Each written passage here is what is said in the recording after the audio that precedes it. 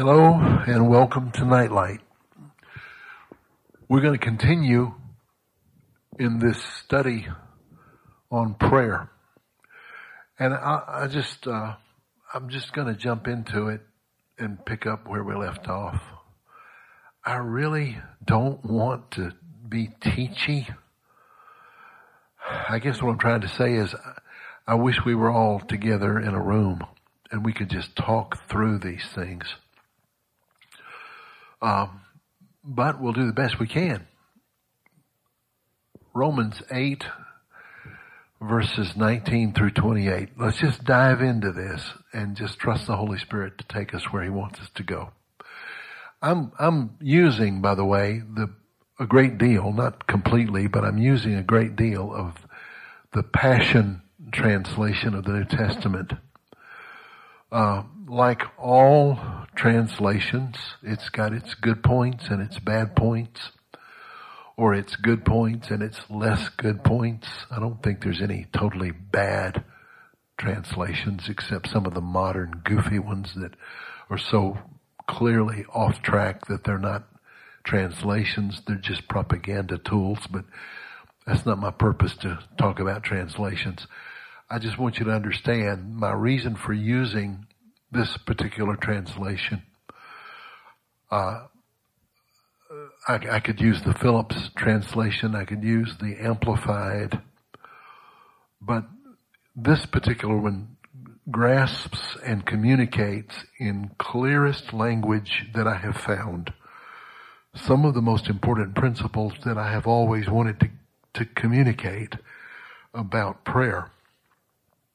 So I just want you to know that ahead of time, and I think it would be worth your investment to get your own copy of this translation. Don't read the internet commentaries on it. Sadly, there's people out there who evidently have nothing to do with their time except to peruse whatever other Christians are doing and then call them heretics. That's all they do. So this man who did this translation is a respected translator with a proven track record, both linguistically, theologically, and in his character, and is affirmed by people of great erudition and godly trustworthiness like Dr. Michael Brown. So you don't need to worry about whether you're getting some goofball translation.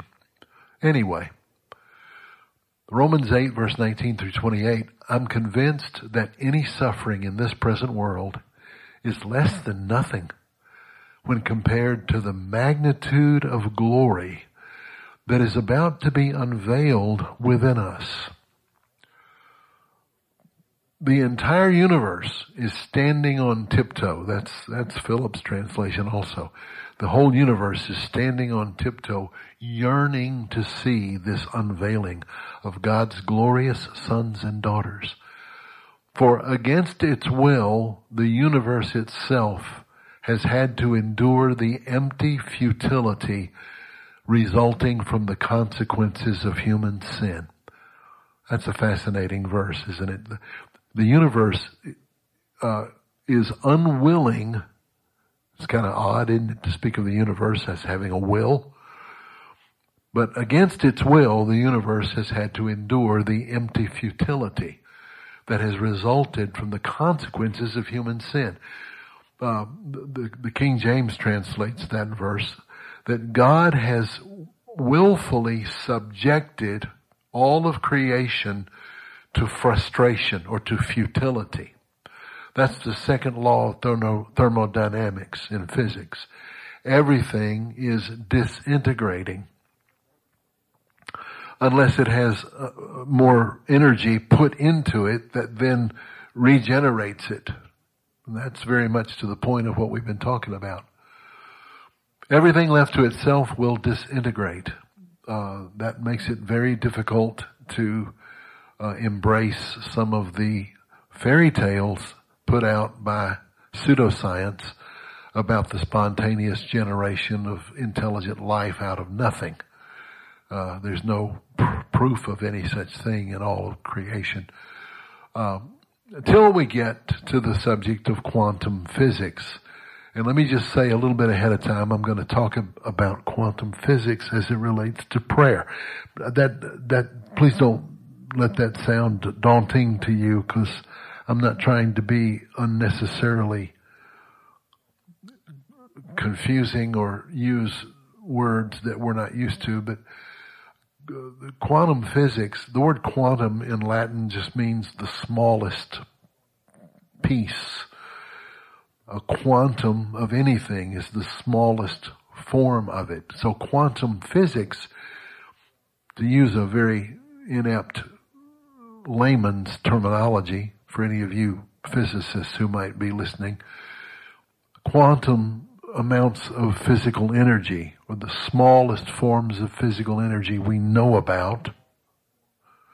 There's always stuff we don't know about, but all that we know about, these portions of energy don't behave they don't behave at all like the old Newtonian physics that we've all grown up learning. Newton's concept of physics deals with what large objects do up against large objects. But, they're large in comparison to the quantum activity, which is so tiny it can't be hardly understood by most of us. But my point in mentioning that is all of creation is subject to confusion, frustration. It's not working right. It's all chaotic. It's a mess. There's chaos and there's logos. Logos is the ordering factor of wisdom. The Lord Jesus Christ himself is the logos of God, the Word of God. And all creation is summed up and put right in Him, by Him, and for Him, and through Him. And so this verse that we just quoted from the it is almost like Phillips' translation of the Passion of Romans 8, is talking about what physicists have referred to as the second law of thermodynamics, where everything has to have energy put back into it or it disintegrates. Anyway, we'll talk more about that in a bit. And it's not just creation, Paul says. We also, who have already experienced the first fruits of the Holy Spirit, are also groaning as we passionately long to experience our own full status as God's sons and daughters, including the transformation of our physical bodies. For this is the final hope and fulfillment of our salvation.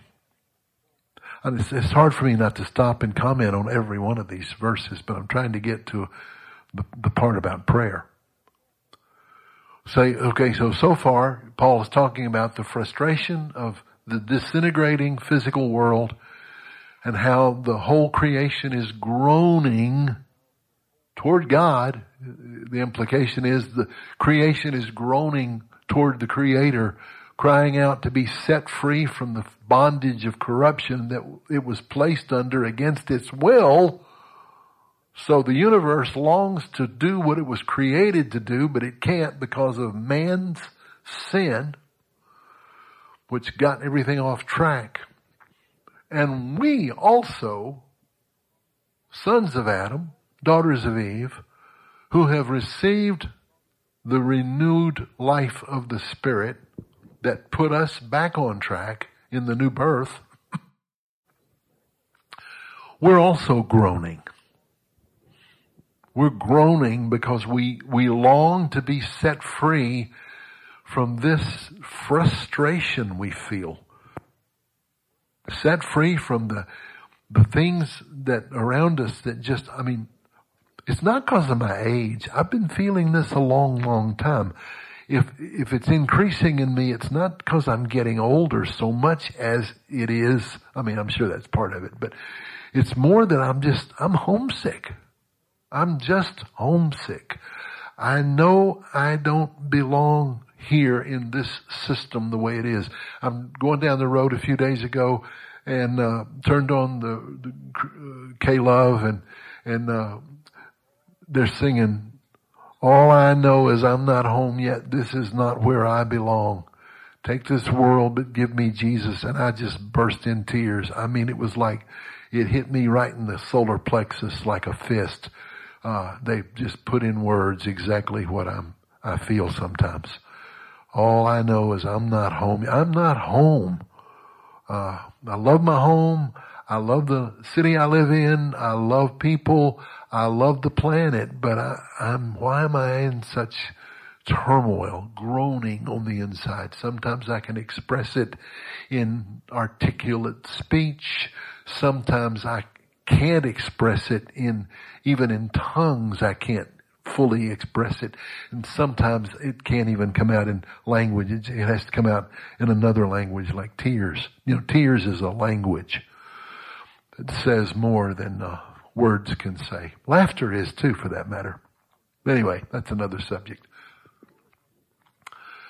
Paul goes on to say here in Romans 8, but hope, he says, this is the final hope, the transformation of our bodies. But hope means that we must trust and wait for what is still unseen. For why would we need to hope for something we already have? So, because our hope is set on what is yet to be seen, we patiently keep on waiting for its fulfillment. Yes, we do. In a similar way, the Holy Spirit takes hold of us in our human frailty and empowers us in our weakness. That's what I'm talking about. In the midst of this sense of weakness and homesickness and frustration and debilitation and weariness and longing, and how many other words can I throw in? The Holy Spirit is in that. I know He's in it. I can feel Him in it sometimes. Sometimes I don't feel it at all, but sometimes I do feel it. For at times, Paul says, we don't even know how to pray or know the best things to ask for. Now, let me stop here and comment on just that sentence. Paul seems to be expecting all of us to understand something. He understands that we are interconnected in a prayer symphony that is going on all the time, led by the Holy Spirit, conducted by the Holy Spirit. That's literally the word that's used in Matthew 18 when it talks about where 2 or 3 are gathered together. The Holy Spirit is the conductor. He's the orchestrator, the conductor. He makes all of it work together in a symphony. And remember that when you're lonely and you feel isolated and you feel nobody understands you and nobody's there with you. This really is real. And suffering Christians who have come through persecutions where they were locked away in solitary confinement or such things, they give testimony sometime of this sense they would have sometimes of being in a symphony. They were not alone and everything was working and coordinating together for their good and God's glory, which is a verse we're going to get to here in just a minute. But the Holy Spirit, Paul uses a word here in Greek that I don't hear teachers comment on very often, but it's the Passion Translation captures it. The Holy Spirit rises up within us to super intercede. In the Greek text, that word super, erentugano. Super intercede. What does that mean? It means that the Holy Spirit comes into our weakness, becomes the wind beneath our wings, lifts us to places we can't go on our own, and actually feel like we're going the opposite, feel like we're plunging down. He comes in and super intercedes. What's he doing? I mean, why does the Holy Spirit have to intercede to God the Father in Jesus' name for us? What is all that about? And it's natural for us to think, well, it's got something to do with God needing to be pleaded to on our behalf so that maybe God will do something for us or something like that. Well, no. That's understandable why we think that, but that's not what this is talking about. Why would God need to be entreated or needed to be pleaded with to do what He came to earth in Jesus to do? And why would the Holy Spirit have to go into our weakness and brokenness and bring up in prayer that we can't even articulate in order to lift it up to God? I mean, what does all that mean? Well, I'm going to try to untangle it the best I can. And that's why I haven't tried to formulate this in some kind of teaching. I'm wrestling through it as I read through it. I'm wrestling through it with you. So let me see where we can go with it. The Holy Spirit is taking what is in us that we don't even know how to express, that is coming out of our brokenness and frustration, because we live still in this unredeemed, broken system that is under frustration, put there by God on purpose. Why would God frustrate everything? Well, Paul tells you in another place, the whole creation was subjugated to frustration on purpose so that the whole creation could be delivered from it. That's too big a subject to get into. But God never purposely frustrates anything just to be frustrating. I mean, a picture of it back in the garden is that He sends Adam and Eve out of the garden and puts a cherub, flaming sword of the cherubim to guard the way back in so that Adam and Eve would not be able to have access to the original power that they originally had. Why? Well, the text tells you, because God didn't want them wielding creative power as if nothing bad had happened. He had to take away from them the power of wielding what He intended them to wield so that He might eventually bring them back to that power in the new creation. Okay? Does that make sense? So, we who have received the first fruits of the Spirit are back in the garden, so to speak. We're back in touch with that original creative energy without frustration.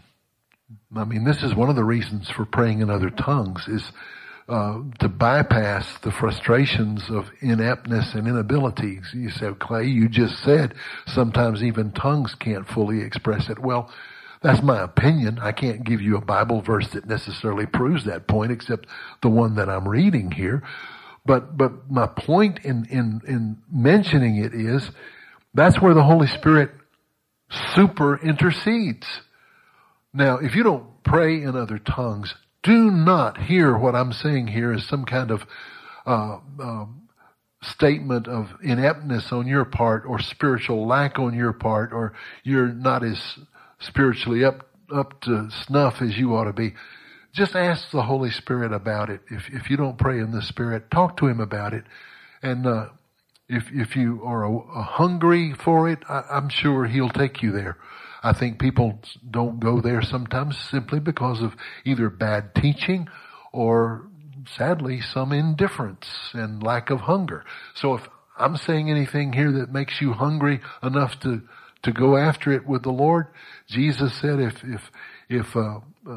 you ask the Father for a fish, He won't give you a snake, but He'll give you what you ask for. So anyway, and this super intercession, pleading to God with emotional sighs too deep for words, God searches through that prayer interprets the longings, understands the desires of both the prayer and the Holy Spirit. He understands the desires because the Holy Spirit is also groaning before God on our behalf in perfect harmony with God's plan for our destiny. Okay? If you have to, I don't want to repeat that. So if you need to rewind it and listen to it, rewind it. You know what I'm saying. If you need to listen to it again, just go back and re-listen to it over and over until it soaks in. What does all that mean? Here's what I think it means. I think it means that the Father has set up a network of dynamic supernatural power that is of the pre-fallen world of Adam and Eve, but brought into our world now through the sacrifice of the last Adam, and then by His Spirit birthed it into us so that now we are groaning and travailing. This groaning has to do with birth pangs. Everywhere it's used in reference to prayer and Scripture and all these other Scriptures, it has to do with birth pangs. It has to do with giving birth. We'll talk more about that later in other sessions because I can't get all this in just one time. You know, I'm going to be repeating myself some because it needs to be repeated. We need to keep coming at it from different directions. But anyway, let me keep going.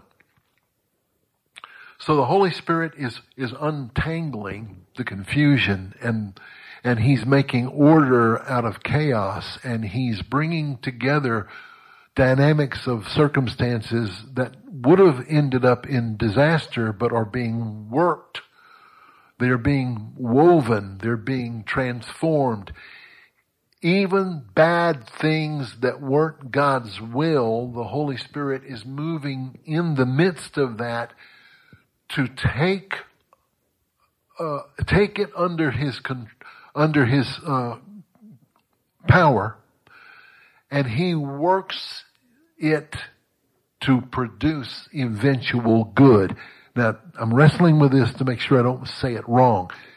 God is not authoring bad things so good things can happen.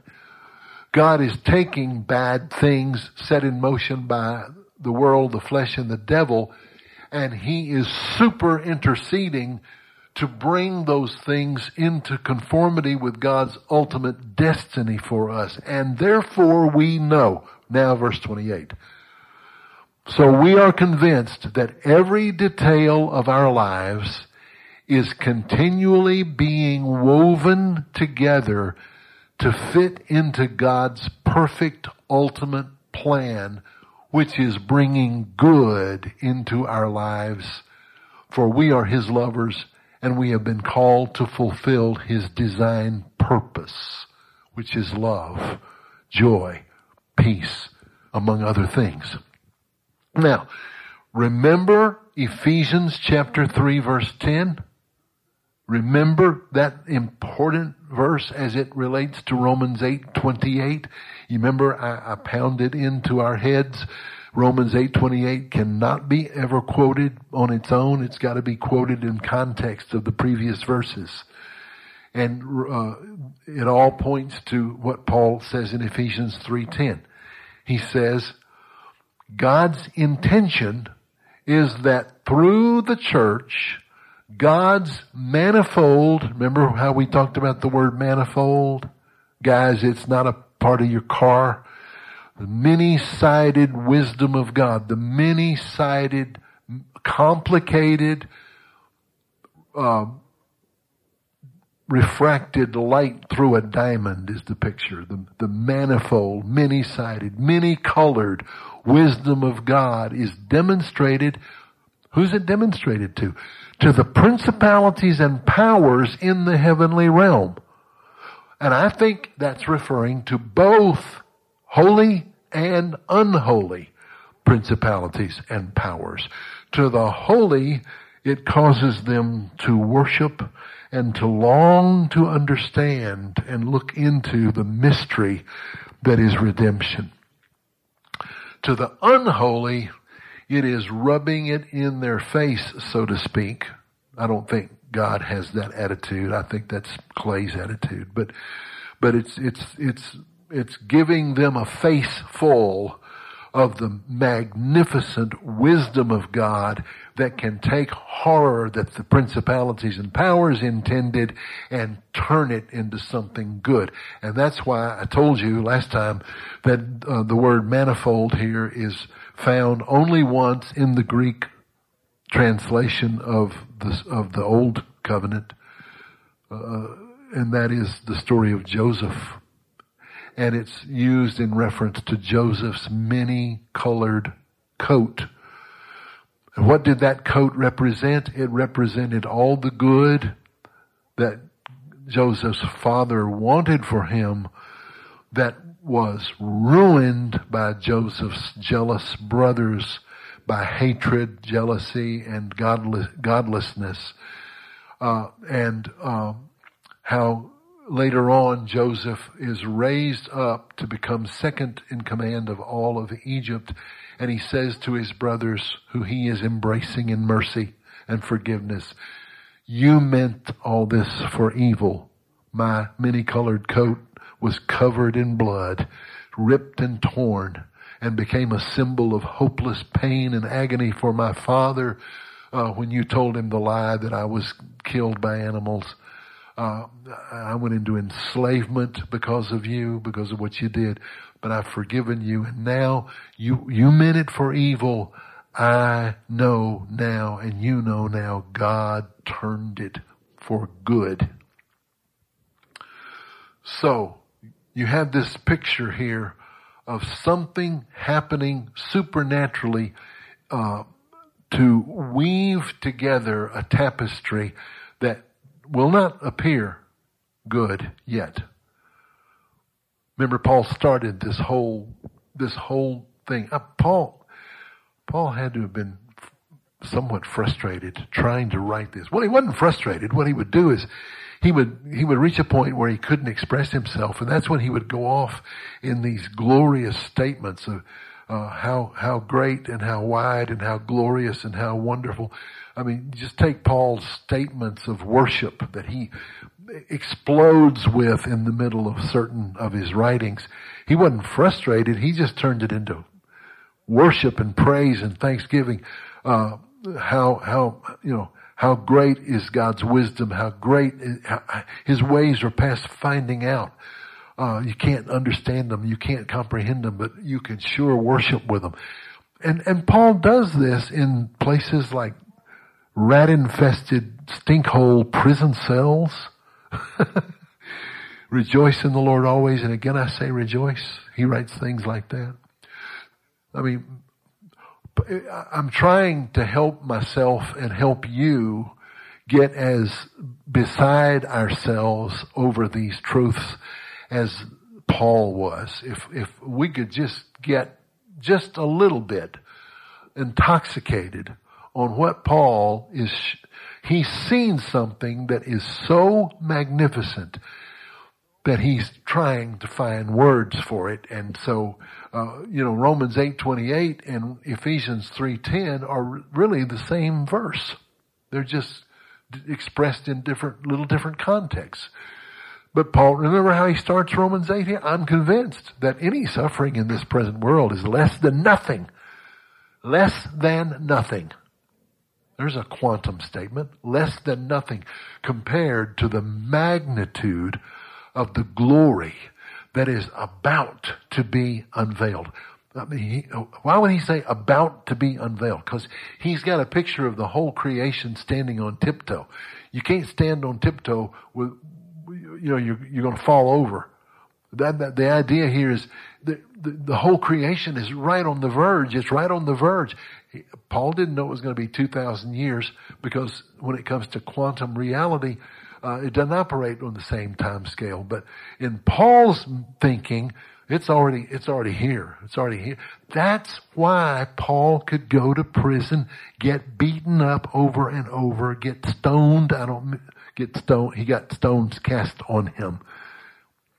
You have to clarify everything nowadays, you know. Paul didn't get stoned. People stoned him. He didn't need to get stoned, because if you got if you got the revelation of this on the level that the Holy Spirit wants you to get it, you won't need to get stoned. Anyway,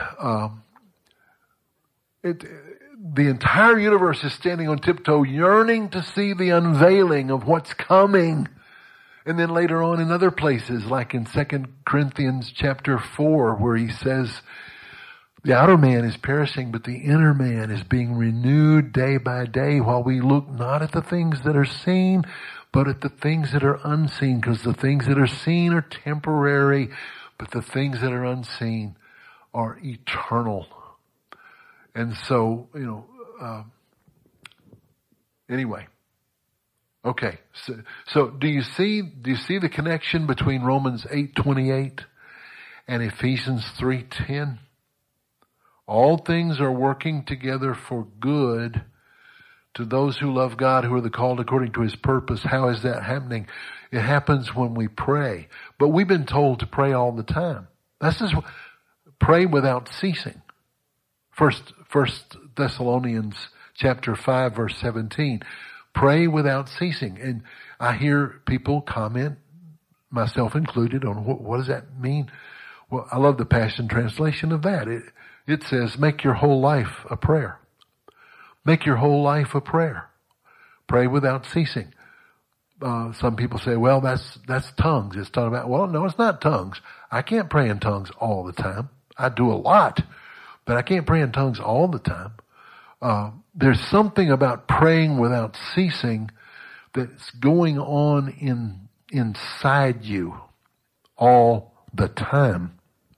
Even when you're not conscious of it, even when you're not volitionally yielding to it, it's going on all the time. That's that prayer that Paul is trying to describe in Romans 8, 23, 24, 25, 26, 27, that produces the results of 28. Now, I think you can willfully disconnect from the function of that prayer.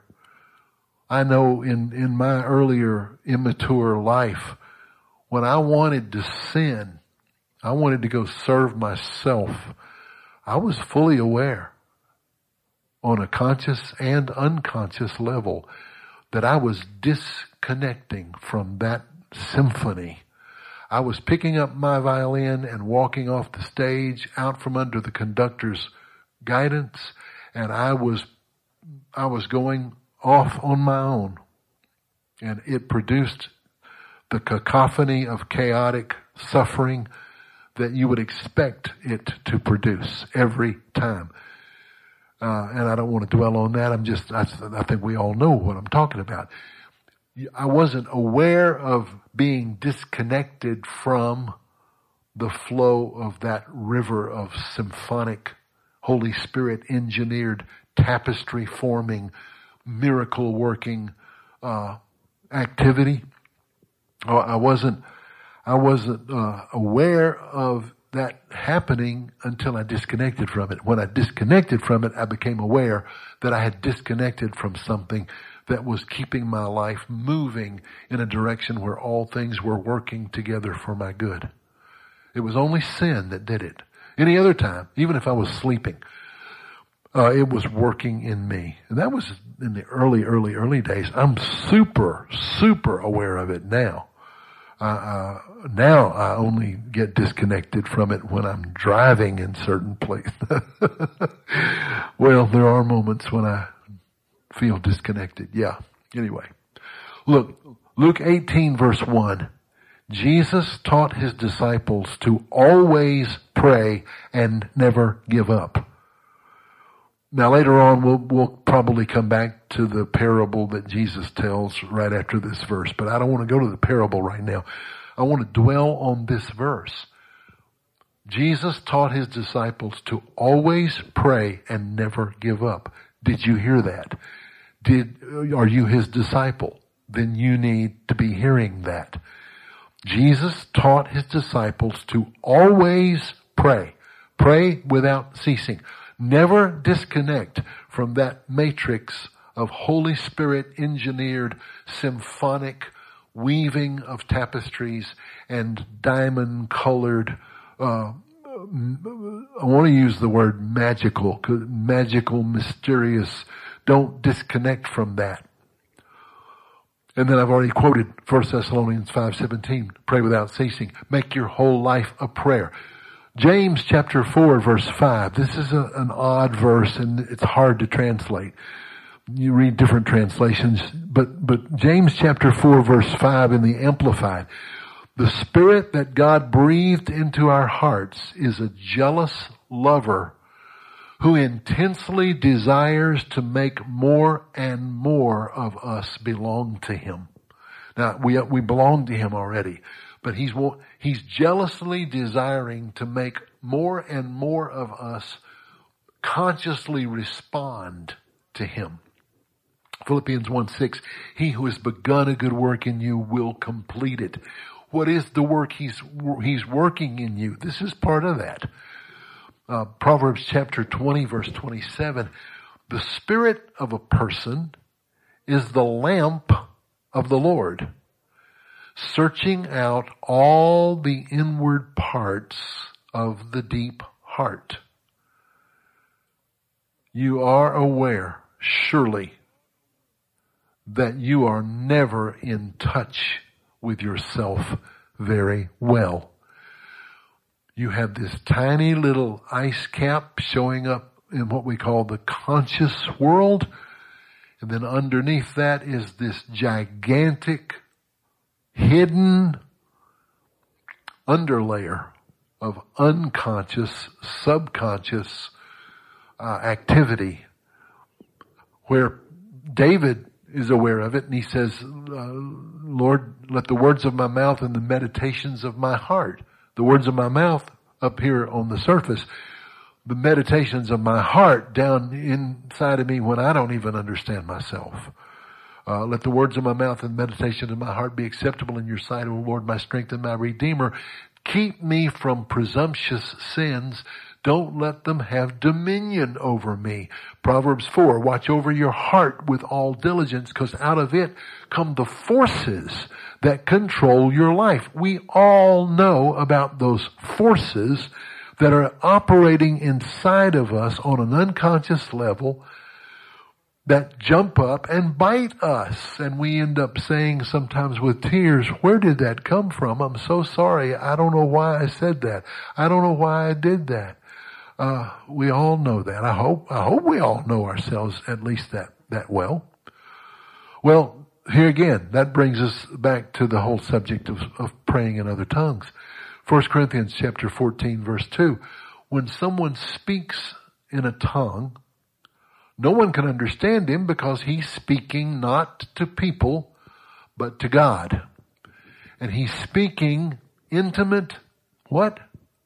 Mysteries. He's speaking mysteries in the Spirit. Now, look, lay aside whatever prejudices you may still be wrestling with and just focus on just this verse. Say, Clay, you're always fussing about taking verses out of context. Well, I'm not taking this verse out of context. I'm fully aware that Paul does say in other parts of this chapter that he would not want people to speak in tongues unless there's an interpretation. I understand that.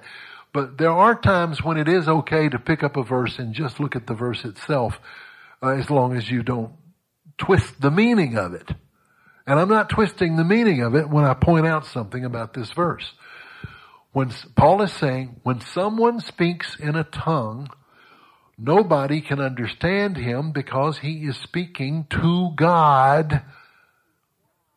And God is what? Just putting up with the jibber jabber and wondering when it's going to stop and wondering why this Christian is wasting his time engaging in a practice that's nothing but jibber jabber? Well, obviously not. He is speaking to God mysteries. Where have you seen that word before? Was it Ephesians chapter 3? Yes, it was. The mysteries Some mysteries are already revealed, other mysteries are being revealed, but the ultimate mystery, 1 Corinthians 15, behold, I tell you a mystery. We shall not all sleep, but we shall all be changed in a moment, in the twinkling of an eye, at the last trumpet. If you read that chapter all the way through to the completion of Paul's thought, it ends with this statement, then comes the end when the mystery is finished. The book of Revelation refers to it as the completion of the mystery of God. When we are praying in other tongues, we are engaged in mysteries that are working toward that completion. You are working on the completion of the age when you're praying in the Spirit. Sometimes you might be praying about something in your personal life, or you may be praying about red china, or you may be praying about any number of other things that you're not consciously aware of. But if this form of prayer was not devastatingly dangerous to the devil, he would not have worked so hard and so long in creating a shroud of confusion and prejudice against it. Because it is in this kind of prayer that the Holy Spirit is super interceding to bring us into contact with the symphony of prayer going on in the whole world, around the whole world. I'm joining with angels and archangels and all the company of heaven, with those who have already gone before me, who are the great cloud of witnesses at the throne of God, and those who are suffering in China and Sudan and Cuba and all sorts of places on the earth. I'm joining with them, and we are doing what? We are letting the Holy Spirit bring us before the throne of the Father, where we are pleading not for the Father to wake up to the fact that there's trouble. That's not it. We don't have to inform Him. This is all His idea. We are bringing it before the Father as a governmental action of decreed warfare against those forces that are seeking to hinder the will of God. And God is so smart that He is able to take the evil that the enemy was working and turn it to make Joseph's bloody coat turn into a coat of rulership for the saving of many lives and the restoring of many broken relationships and the forgiveness of many sins. Praise be to God. Okay. Now, Paul in one place calls the apostles the theater of the universe. The King James Version says, we have been made a spectacle to the world. But the Greek is actually a theater of the universe. And that's a lot closer to the great mysteries that Paul is trying to help us understand. And so, in Ephesians 3:10, which I've referred to now over and over, hoping you'll pay attention, the principalities and powers are watching all this. They are observing. They don't understand it. They can't withstand it. They can't stop it. They will do anything they can to keep you from praying this way, or keep you from being plugged in and staying plugged into this level of prayer. Because it is setting in motion forces that give their program a whole lot of trouble and constantly turn what they meant for evil toward the good. But I got to move on. I could stay on that the rest of our time, and I'm sure we'll reconnect to it before long. But 1 Corinthians chapter 4, verse 9, Paul says, we apostles have been made a spectacle to the universe, a theatrical spectacle to the universe, both to people and to angels. We are fools. We are frail. We are humiliated. We're hungry. We're thirsty. We're poorly clothed and brutally treated. But when we are abused, we respond with generating blessing. Remember what we talked about the power of generating life, generating good? Paul says, see, this is not some kind of little Sunday schoolish, childish way of not wanting to be mean to people, so you become a doormat for them. They're being mean to you, but you're not going to be mean back because you just want to be a spiritual doormat. That's not it. There's a strategy in this. There's a wisdom in this, a warfare in this. We're treated all these terrible ways, and we're hungry and thirsty and all kind of, our Joseph coat is covered in blood. But we respond in blessing because that is going to do what Joseph's coat ended up doing, becoming the coat of rulership that saves many lives. I don't think when Paul is speaking about the suffering and the mistreatment of apostles, that necessarily is limited just to the apostles. The word apostle means the sent ones. And I think this verse applies to every one of us in some degree. Obviously, there is a ministry of the apostle that is set apart for a specific purpose. And there are several other apostles mentioned in the New Testament that are not one of the 12. Paul himself is not one of the original 12, obviously, and he's an apostle. Many others, I won't get into that right now, but my point is, I don't think when you read that verse that you need to limit it just to people in apostolic ministry. I think it would have referred to anybody, almost anybody, that was a spectacle, a theater of the universe that the principalities and powers are observing, who are considered fools, who are frail, who are humiliated, hungry, thirsty, poorly clothed, brutally treated. That applied to a large portion of the church, if not the entire church in some context. But he says, when we are abused, we respond with blessing. Which again, I've already mentioned, harkens back to our original message about we are a chosen generation, a royal priesthood, a holy nation, a peculiar, set-apart people who show forth, who demonstrate, who generate the presence and power of God in the face of our mistreatment, our misfortune, our difficulties. And if we would just meditate on that reality until it really becomes real to us. I mean, for heaven's sakes, we can't compare ourselves among ourselves, and we can't compare ourselves with other suffering portions of the church that are truly suffering in ways we in the West can't comprehend unless we've been there. And yet, your suffering is real. It doesn't help a man with a broken heart, or a woman who's been terribly betrayed, or a child whose parents are ripping their world to pieces. It doesn't diminish their suffering to contemplate the seemingly worse suffering going on in third world countries, or going on in China right now, or various other places. It's really, the old saying that we all know, that I complained that I had no shoes until I saw the man who had no feet. There's wisdom in that.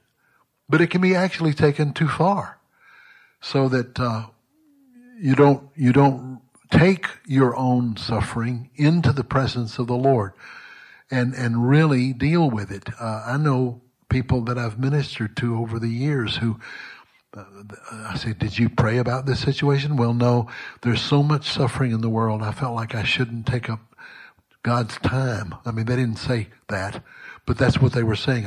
I shouldn't take up God's time with my little petty suffering. Well, it's not biblical to think like that. It's not practical. It's not helpful. Paul says we are the theater of the universe before the eyes of principalities and powers. And then he lists all the suffering. He said the way we overcome that suffering is by responding with blessing. But you can't respond with blessing unless you really believe that. And quite often people that I've tried to help over the years, they don't really believe that there is supernatural blessing being generated through them in spite of their suffering or even as a result of their suffering. They don't really believe that because there's no real blessing manifested through them to it. It's more of a somber accepting of the painful realities of life and just kind of going on forward like Eeyore, recognizing how bad it is and hoping for the best one day. That's not what Paul's saying.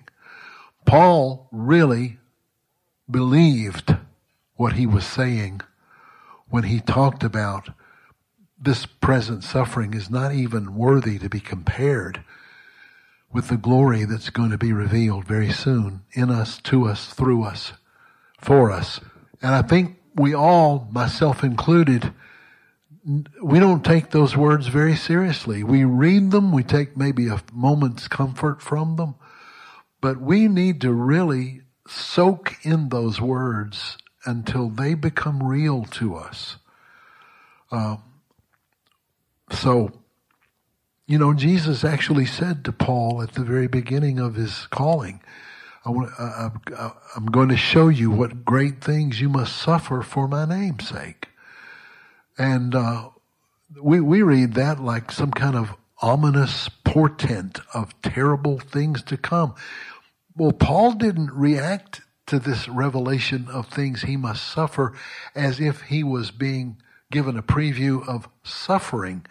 If you read all of his statements about the suffering that followed, and it's pretty daunting. You don't hear one drop of self-pity in him, but this, to the degree of suffering, way beyond the degree of suffering is this incredible revelation of the purposes of God, the kingdom of God, what that's all about. I wish we could find language that wouldn't desecrate the original text, but maybe would hit our ears differently, which would then hit our imagination differently, so that we would get a fresh revelation of these things. We just need to ask the Lord to grant that fresh revelation. 1 Peter chapter 1, verse 12 says, God revealed to the prophets that their ministry was not for their own benefit, but for yours. And now you have heard these things from those who communicated it to you by the power of the Holy Spirit from heaven. The gospel containing wonderful mysteries which the angels long to look into. Well, we need to ask the Lord for a fresh revelation of those mysteries, because even the angels long to look into them. Heaven forbid that we just treat them like the way we treat them, like kind of old hat things. Yeah, we've heard it before. God, deliver us from that. Maybe you just need to ask the Holy Spirit right now for a fresh anointing on your heart and on your imagination and on your mind, so that you begin to take seriously these truths. One of the reasons I read different translations is because, first of all, I'm not translation phobic. I don't have some superstitious idea that the only Bible God speaks through is the King James Version. It's just incomprehensible to me that anybody could be that unaware of how language works and how the Holy Spirit operates through the written word. But I read different translations because they strike my heart differently and give me a different color. It's part of that manifold wisdom, that many-sided wisdom that keeps my heart alive and fresh. Now, look, here we are now at the close of our time together, and I'm just getting to the opening statement I was going to make in this session. And that was going to be on the subject of what happens when we pray for each other. What is going on in the spirit world when we're praying for each other? This whole series started with the question, why do we need to pray for each other? What good does that do? Are we trying to get brownie points or trying to gain political clout so God will be motivated by a number of people who are praying for us? Well, we addressed that in previous sessions, but that corrects the misconception, but we didn't open up an understanding of the positive. What is going on when we're praying for each other? Well, I'm going to introduce this in the few minutes we've got left. It was going to be the whole message. I'm just going to introduce it into your thinking so that when we come back, Lord willing, in the next session, you'll already have it in your mind. There's a verse in 1 Samuel chapter 12, verse 23. You may or may not have paid much attention to it, but to me it's a very important verse, especially with regards to what we've been talking about concerning praying for each other. You know the background story. Israel wants a king. They don't want God to be their king. They want a king like the pagan nations. Samuel is pretty frustrated with them about it, but this is what he says to them. God forbid that I should sin against the Lord by ceasing to pray for you. Did you hear that? God forbid that I should sin against the Lord by ceasing to pray for you. Now, rather than have the idea of Samuel praying to God for the people on the people's behalf, it's actually the other way around. Samuel is praying for the people on God's behalf. There's something God has limited himself in being able to do. If you understand what I'm saying, God is able to do anything God wants to do. But what is it God wants to do? God wants his people to come into their identity and their future and their inheritance as his sons and daughters. And he wants them to do it with a willing, joyful heart, with a loving heart. And so Samuel is standing in the gap between the people's misconceptions and rebellion and sin and God's longing and desire for the people. And so Samuel is saying, God forbid that I should sin against the Lord in ceasing to pray for you. God has set this up in such a way that intercessory prayer makes the way for God's ultimate purposes to be accomplished while protecting the willful choice-making of human beings, because God does not want robots. We've said it over and over. God is not interested in robots. He wants sons and daughters. How can God achieve his ultimate will, which is to fill the universe with love, with his love and family relationships? That's his will. How can God achieve that while still protecting our freedom of choice? Because only freedom of choice can manifest love. Love can only happen in freedom of choice. Anything else is not love, it's programming. Well, here's the thing. God is smart enough, good enough, and powerful enough to do that. He will accomplish his will. But sadly, for some weird reason, Now, I guess it's something in our fallen brokenness that won't be fully healed until the resurrection maybe. But I hear people talk about the will of God, and it's almost like they're talking about Adolf Hitler's will to power, or Nietzsche's concept of the will to power. It's like God's will, God's sovereign will. And they say it in such a way that makes God sound like Hitler. I just said that.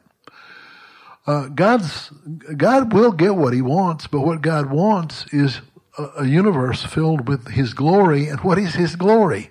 Well, he told Moses what his glory is.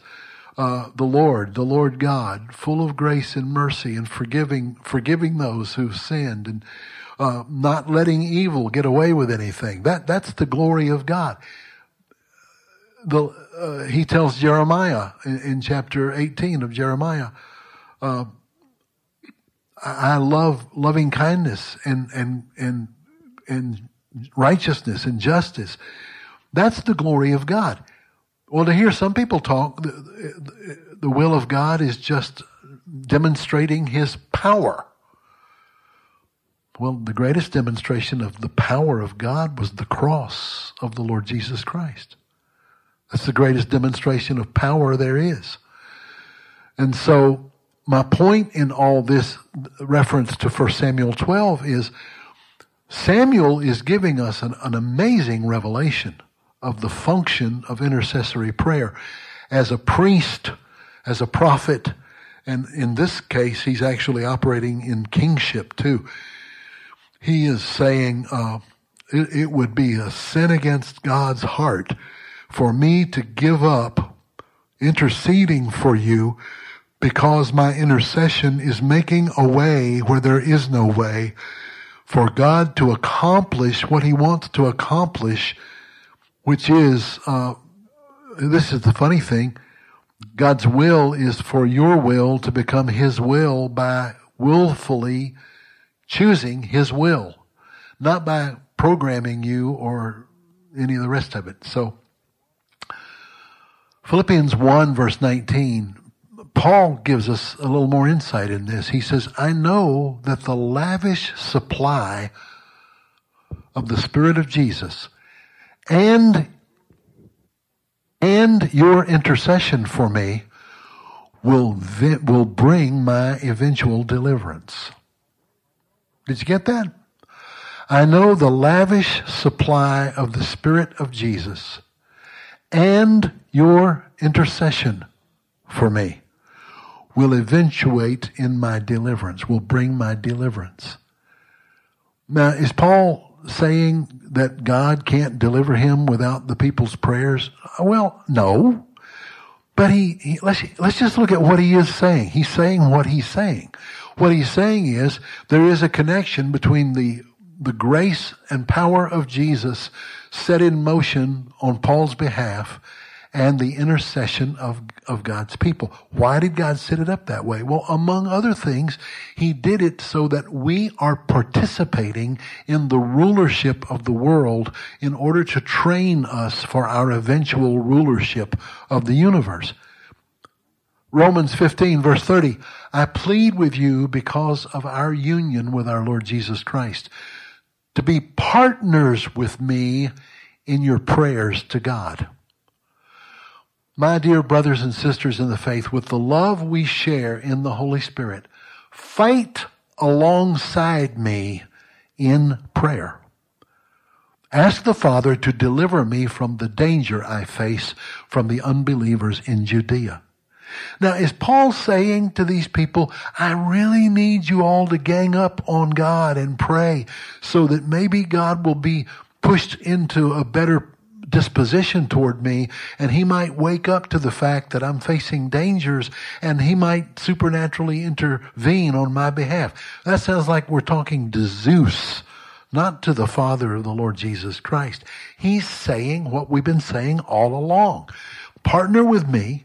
As I talk to God, you partner with me too, because I'm in union with you, because I'm in union with Jesus, and you're in union with Jesus. So we're all in this interconnected tapestry of prayer, the prayer symphony.